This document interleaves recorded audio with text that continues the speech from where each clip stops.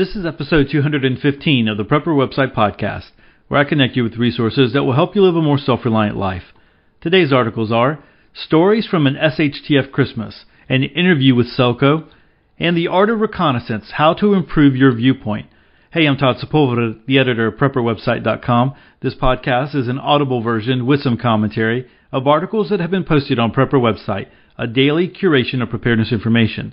These articles are some of the best that have been recently posted on PrepperWebsite.com. All article links and show information can be found on the PrepperWebsitePodcast.com. Hey, you can make sure that you get the Prepper Website Podcast delivered to your preferred device without fail. We make it very easy for you to subscribe in iTunes, Stitcher, or any other favorite podcast network. And if you do feel you are receiving value from the podcast, we do appreciate your kind reviews. Hey, before we get started into the articles, I just wanted to briefly touch on this. If you haven't heard, there was an Amtrak train derailment in Washington State near Olympia. And there's a couple of different reports. Some say there's been 3 people who have died. Some say 6 people. I saw this early this morning. I was going into a meeting and I saw it come across Twitter. And I was like, man, this is, just looking at the pictures, it doesn't look like a very far fall. It fell off of a bridge. When you think of a bridge, you're thinking, wow, this is crazy. Because you think of some of the, train derailments in movies and stuff like that. So it wasn't a very far fall for the train, but still, a lot of people were hurt. Some of the reports were 70 to 100 people are injured. So that number, if there are 6 people who have died from it, could go up depending on the injuries. But still, you're in that confined space, and I think there was one picture where another train car was on top of another train car, and so, man, that's really deadly. And just the thing to kind of take away from this is that the people on that train, they could have been the most prepared people in the world, right? They could have been like your super prepper. They could have, 2 years worth of food. They could have a shelter. They could have whatever, everything you could possibly want. But you're still in life. Things happen. You're still at the mercy of, the Amtrak, the train, or whoever's in the engine and running that, and the people that are running the network and all those kinds of things. And so, that's one thing to kind of always keep in mind. When you leave your house, you can be as prepared as you can, but you're going to find at some point something is going to happen. And so hopefully you can manage that situation as best you can. So hopefully there was people on this Amtrak train who could help out other people that were injured because they knew some first aid, or they just had their wits about them that they were able to help out. And that's what you want. You want to be able to face any situation like that and do the very, very best that you can.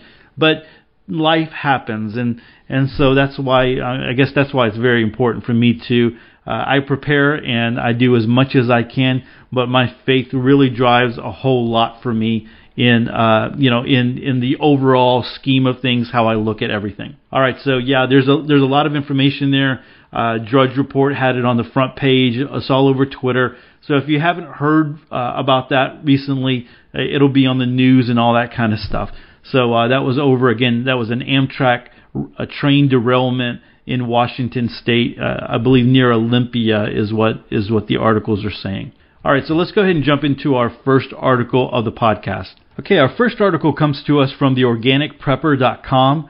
Daisy Luther has written an article over there. She interviewed Selco, and we've had Selco, his articles before from SHTF School.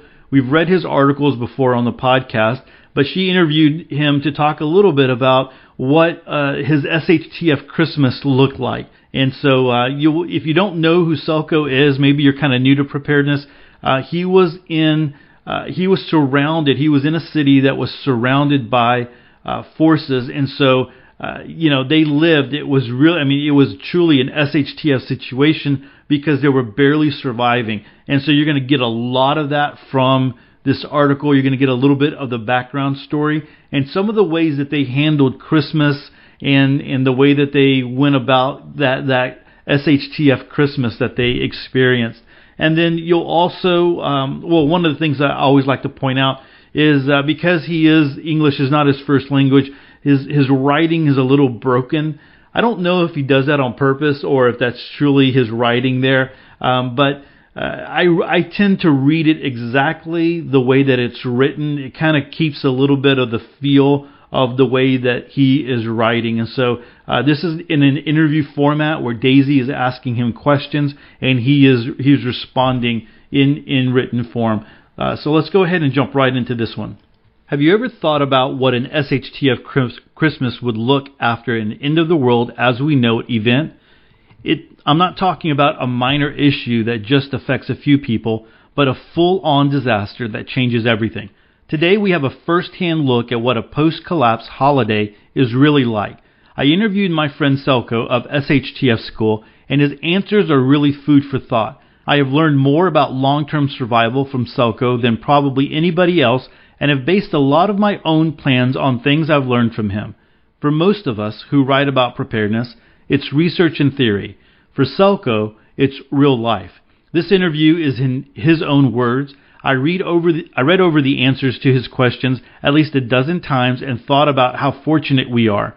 Even our most difficult times here in our society would have been the height of luxury during the war in Bosnia. But will we always be this lucky? So first, give us a little bit of background. What was going on? Please describe the circumstances in Bosnia during this time. War in the Balkan region, Slovenia, Croatia, Bosnia, Serbia, started during the 1991 and went on until 2000, if you include war at Kosovo and NATO bombings of Serbia in 1999.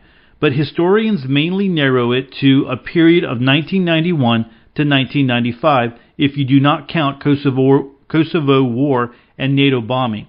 In some literature, you'll find the name Yugoslav Wars, which is same. All above mentioned Balkan countries used to be states in Federation of Yugoslavia. Jugoslavia, or roughly translated to English, it is Country of South Slavs. Yugoslavia, as a socialistic communist country, founded after World War II in 1945 and stopped to exist in 1991 with the start of the wars. Shortly prior, the war socialistic system, communistic, fell apart as a part of bigger events. The fall of Soviet Union, fall of Berlin Wall, and democracy came. Together with democracy, rivalry between states that wanted to stay in the Yugoslavian Union and states who wanted independence raised sharply. That resulted in riots and small and isolated fights, leading to full use of Yugoslavian army, which was fourth largest military force in Europe in that time. Wars had all features: independence fights, aggression between states, civil war, genocide, realignments, or switching of allegiances as the operational situational changed, backing up from foreign forces such as US and NATO.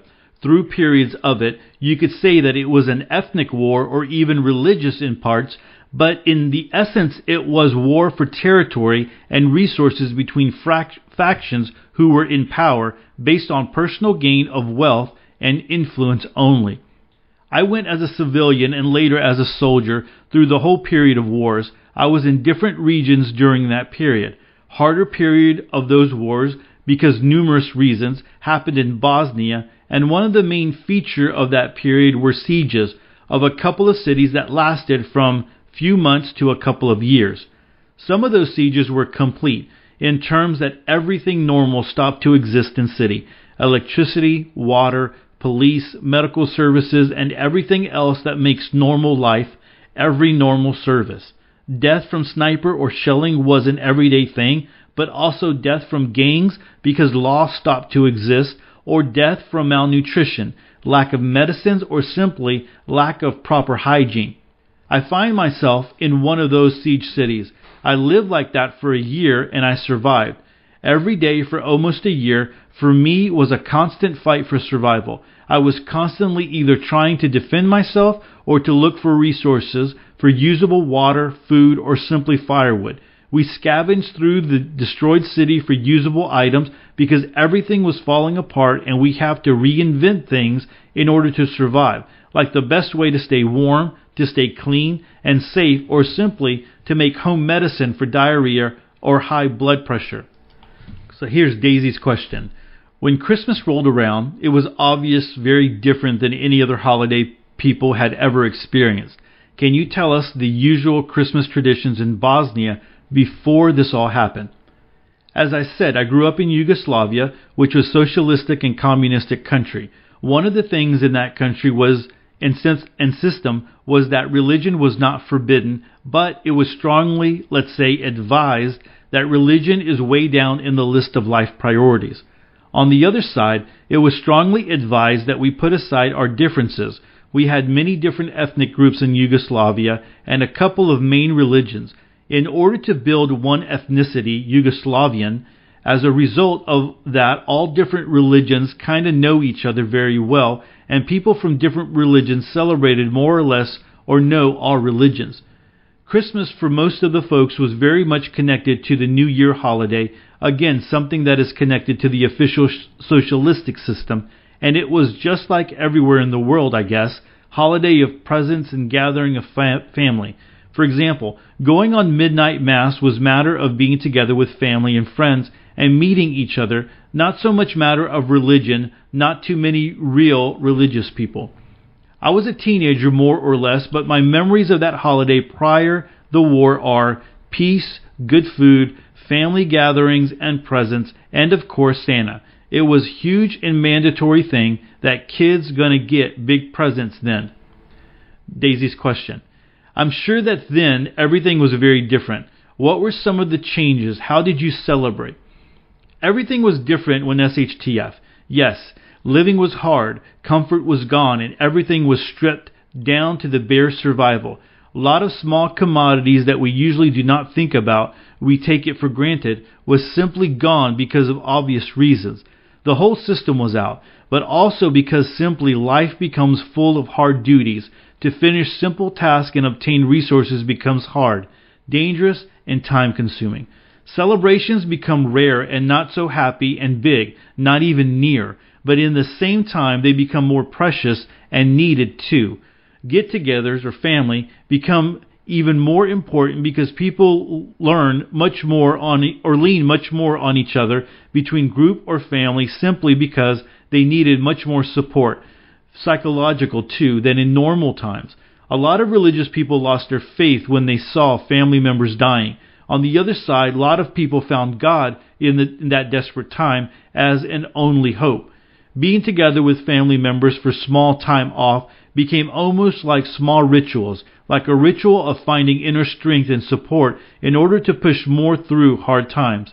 Yes, religion was a big part of it, but it was not only about religion, it was about finding strength in you and people close to you, family, and sharing in between each other. Daisy's question. Without access to store-bought presents, what kind of gifts did people give? It could be divided into two groups.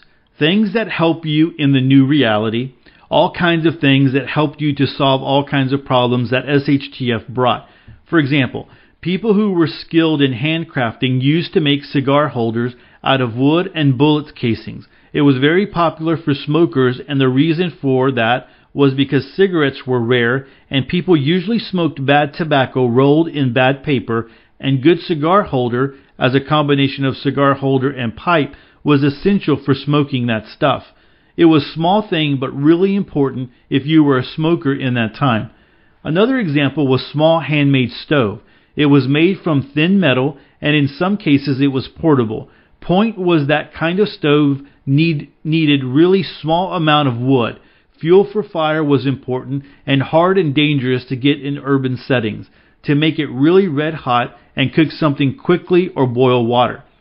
So cool and usable kind of inventions. Things that connect you to normal. So this is the second thing that he's saying. Things that connect you to normal.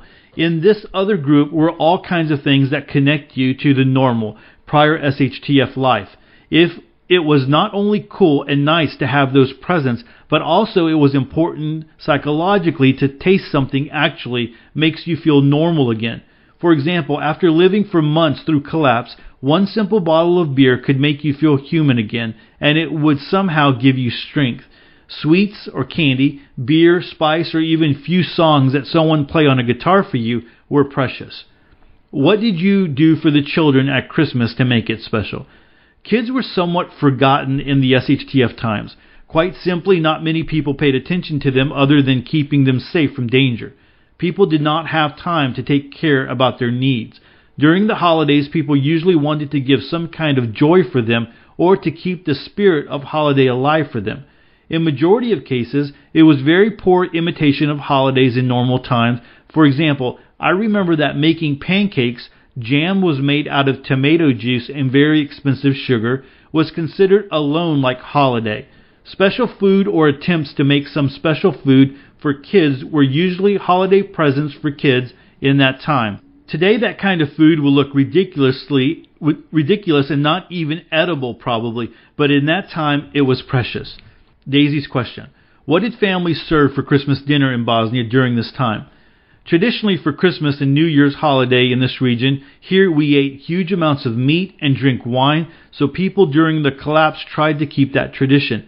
Again, it was mostly unsuccessful in terms of normal, but in that time having hot stew kind of meal from MRE was considered holiday dinner, and actually it was very, very tasty and a holiday spirit dinner considering what we usually ate.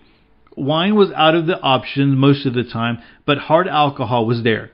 Daisy's question: in general, were people happy and joyous to find a chance to celebrate, or was it grim and depressing because it was so different? General picture looked like this. We were cold, more or less hungry, dirty, tired, and unsure in future. But yes, we appreciate feeling of getting together for holiday, and we were trying to keep spirits alive. Truth is that sometimes it worked, sometimes not. But generally, yes, psychologically it was important. It had its place, it had a sense to get together. It takes some time to try to feel normal again, to remember that we are still humans. Definitely, those moments were not bright and happy like in normal times, but on the other hand, those moments were appreciated and were much more real than in peacetime. Daisy's question: do you have any holiday stories you can share from this time? Doesn't matter if they are happy stories or sad. I'd really like to know or like to show the reality of post-collapse holidays.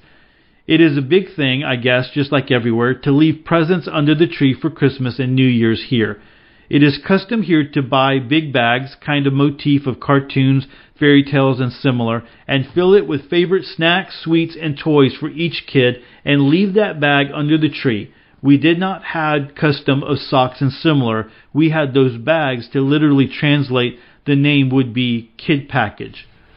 Of course, it was out of the question to have the bags and sweets and toys in the middle of SHTF. My uncle in that time came into an opportunity to make a deal with a local small warlord or gang leader, if you like. The deal was about giving some weapons for food. The guy had a connection with outside world, and my uncle made a condition on the whole deal with the term that he will give a weapon for food, but the additional deal was that he also need 3 kid packages.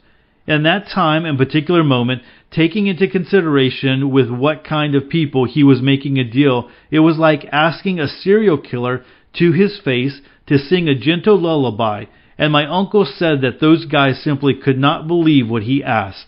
Everybody was looking for or offering weapons, drugs, violent contract deals, or even prostitutes from those people, but he was looking for kid packages. But they indulged him, and my uncle said that he thought they indulged him simply out of the fun and out of the fact that it is going to be a very interesting urban legend that someone could obtain kid packages in that time.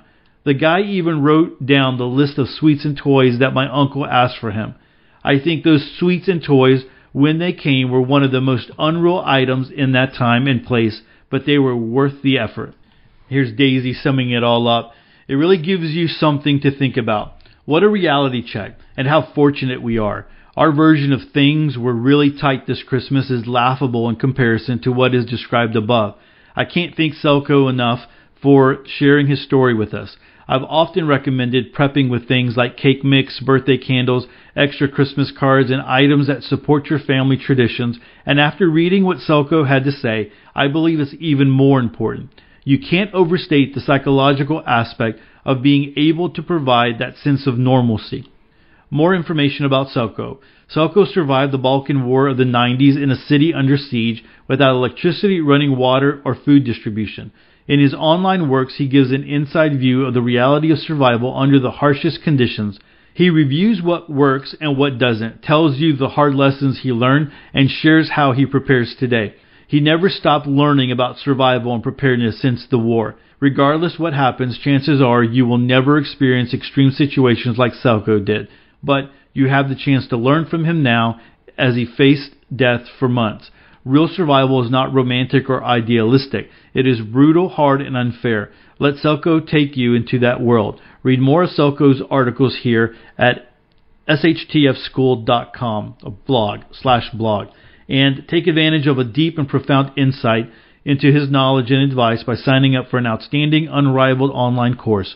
More details here at shtfschool.com/survival bootcamp. And so there's links here at Daisy's website that you can go check that out. So I was when I was thinking about all of this, I was contemplating, that is.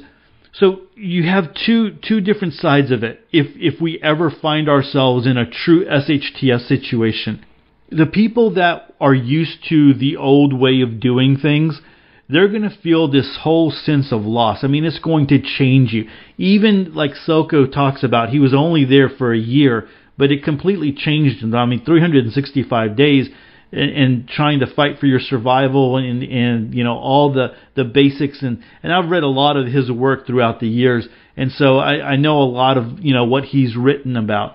And it truly would change someone. And so you would look back on those days and you're like, man, if I could just go back to those days. Some of those days would be like, oh man, I had a bad day at work. This happened. And when you're in the middle of that SHTF situation, you look back and say, man, I would take that day over any other day in SHTF ever. I would take that day without a shadow of a doubt. It's going to change you. It would change you. And so you have that aspect of it. If you were to come out of it, and if you were in that situation, you might not look at things the same. And vice versa. If you were born into that, if you're a kid, people who were coming out of the Depression, those of you who had parents and or maybe grandparents who talk about the Depression years, or they came out of the Depression, they lived differently. They had different mindsets. They looked at things a whole lot differently than the way that we do. And so people growing out of that would have a different mindset as well. And so, man, there's just a lot here, a lot to consider. You never want to, I really like that she said this, SHTF is never romantic. And I think sometimes people are like, yeah, just bring it on. Let's get rid of the government. Let's go ahead and bring on the collapse. I don't know, man. I don't ever think that would be a very, very good idea. I think we would all get to that point. Even the best preppers out there, the people that are completely self-reliant, whatever, would get to that point and look back and say, man, no, I'd rather be back there. I can tolerate this. I can tolerate that. Now, since I've lived the SHTF, I can tolerate the way that it is. I was actually listening to a podcast, the Donald Miller podcast, Building a Story Brand, and they interviewed an astronaut, and he lived up in, I think, longer than a year. I want to say it was longer than a year, but not in the International Space Station. He was in the Russian Space Station, and so he tells stories about that. It was totally different. Totally different than the experience that you would have if you were in the International Space Station. But anyway, one of the things that he was asked is, did you feel like there was any competition against the Russians or whatever, And his thing was, no, we were up there. We were a team. We had to survive. We needed each other to survive. And he talked about some of the scary things that happened up there, in the space station, where they almost lost their life and different things like that. And they really were a team. They really meshed together. And he was saying, up there's no American, Russian. There is just, you're living your life. You're surviving up there. You're depending on each other.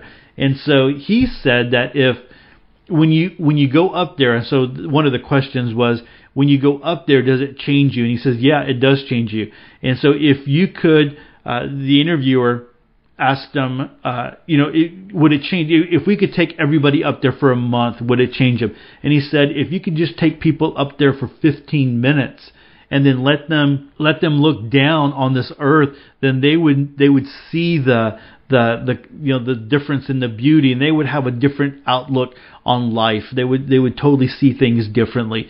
And isn't that amazing? I mean, there's people going through all kinds of things today. I mean, there's people in hospitals right now who are, going through chemo, who look at somebody who is completely healthy, who is complaining about their job or complaining about whatever, and they're like, man, I just wish I could be in your situation, right? Or there's somebody who is homeless, who doesn't have a job, doesn't have any money, and they see someone who might be complaining about their boss is this or their boss is that, or doggone it, I didn't get my 15-minute break today, and they're like, man, I just wish that I could have this, have that job that you have. And so there's always people out there with that different view. And I guess sometimes, we're here and we talked about this Christmas SHTF, but we're also in this Christmas season. And I think sometimes it's good just to kind of look at things and say things could always be better, and they can always be worse. And let's make the best of where we are.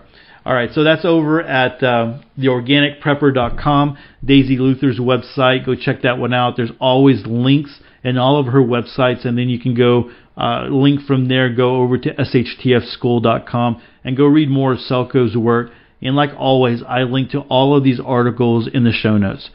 All right, let's go ahead and go to our next article of the podcast. Our next article comes to us from ReadyNutrition.com, and it's entitled The Art of Reconnaissance, How to Improve Your Viewpoint. This is a little bit different type of article that we've read before in the past, but I think it's really good, and I think you'll find it very interesting. So let's go ahead and read this one.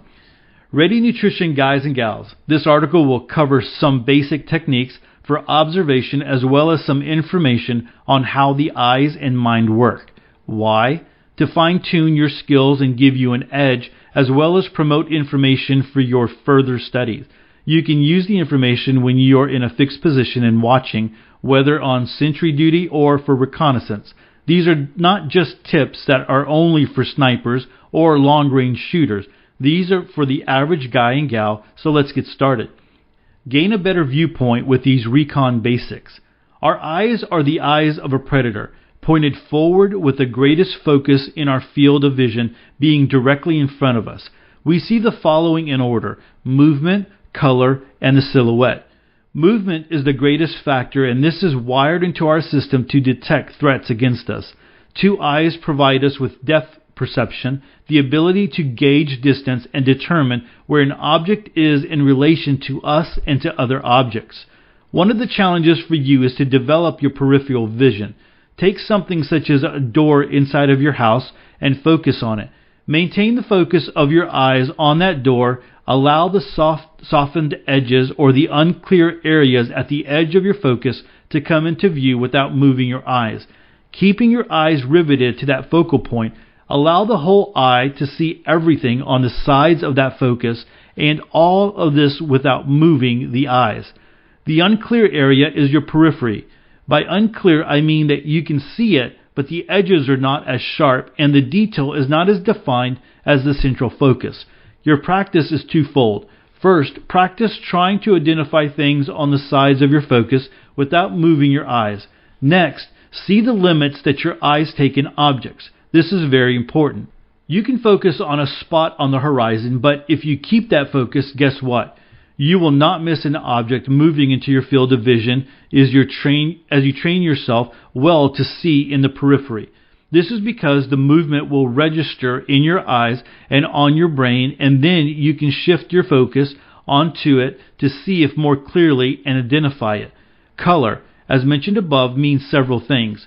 Color change is especially important. Suddenly, a mound of snow lifts up and a bright yellow thing emerges. Yes, a man in a ski jacket. You will be able to detect changes in the color of the general surroundings, and with training to use the periphery of your vision can perfect it to be a valuable tool. The silhouette is a little trickier. This involves seeing and identifying something by the outline. Vehicles are usually easy, but personnel, especially if they've camouflaged themselves, are more difficult. Sneaky Pete's tend to break up their outline with foliage, artificial netting wraps, and other niceties. This is another reason why you want to know the distance you are observing, say over an open area. If you have nothing in front of you, the speck on the horizon, you want to know beforehand that that 1-inch speck is really a 6-foot-tall man at the distance.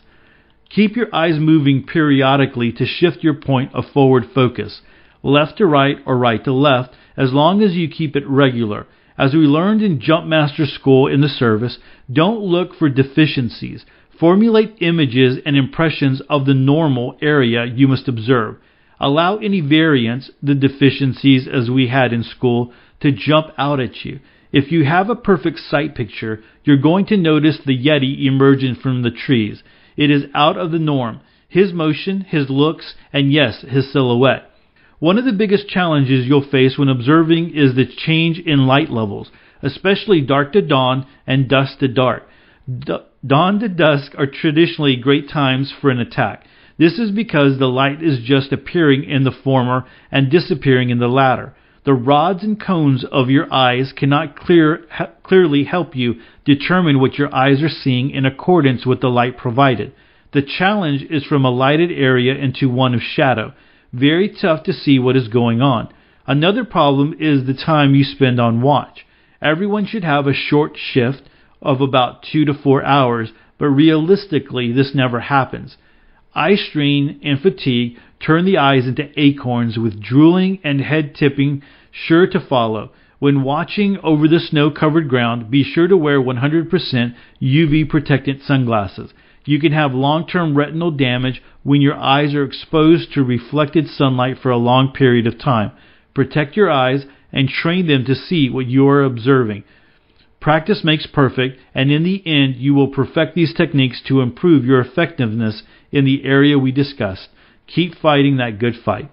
All right, so a very short article to end the podcast, but one where you could possibly start practicing. One of those things where you can kind of start practicing paying attention on the periphery and being a little bit more observant. We live in a world where everyone is just so, their heads are in their cell phones, and I mean, it's right there. Everything is right there, and they're not paying attention. I was watching a video of I think it was on Facebook, on a woman who walked right into a car garage because she was on her phone. It just wasn't even paying attention. It was like in an Asian town, but she walked right into a garage, and then she winds up getting hit by a car because she wasn't paying attention.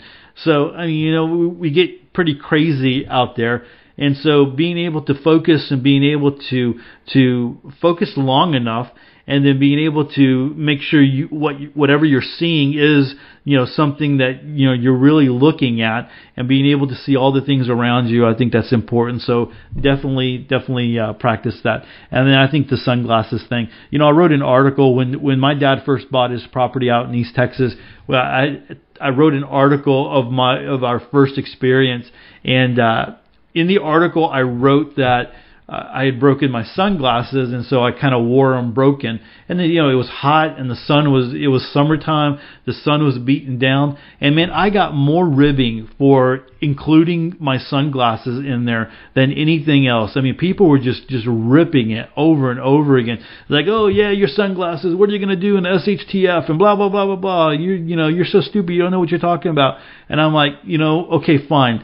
If the poop hits the fan and you don't have sunglasses, fine. But if you have sunglasses and you can protect your eyes, why not? Don't be dumb. And so I don't know. There's just a lot of people out there that are always going to find reasons to criticize whatever you do, no matter how hard you try, no matter what kind of article you write, no matter how well you do something. There's always someone who's not going to be happy with the way things turn out. But I do like the idea of the sunglasses, not only in the sun. I mean, he's talking specifically about snow, but also in summertime and in the sun, and definitely in Texas. I mean, it's a big deal, and so you want to protect your eyes. All right, so that's over at readynutrition.com. And the article was entitled The Art of Reconnaissance, How to Improve Your Viewpoint. All right, guys, thanks so much for hanging out with me on episode 215. I hope you enjoyed it. Hey, I'd love to connect with you on Facebook, Twitter, or Instagram. And if you haven't come over to the Facebook group, I'd love for you to be over there and come click the join button, and love to have you over there. And so with that, choose to live a more self-reliant life. Choose not to be so dependent on the government, grid, or the grind. Until tomorrow, stay prepped and aware. Peace.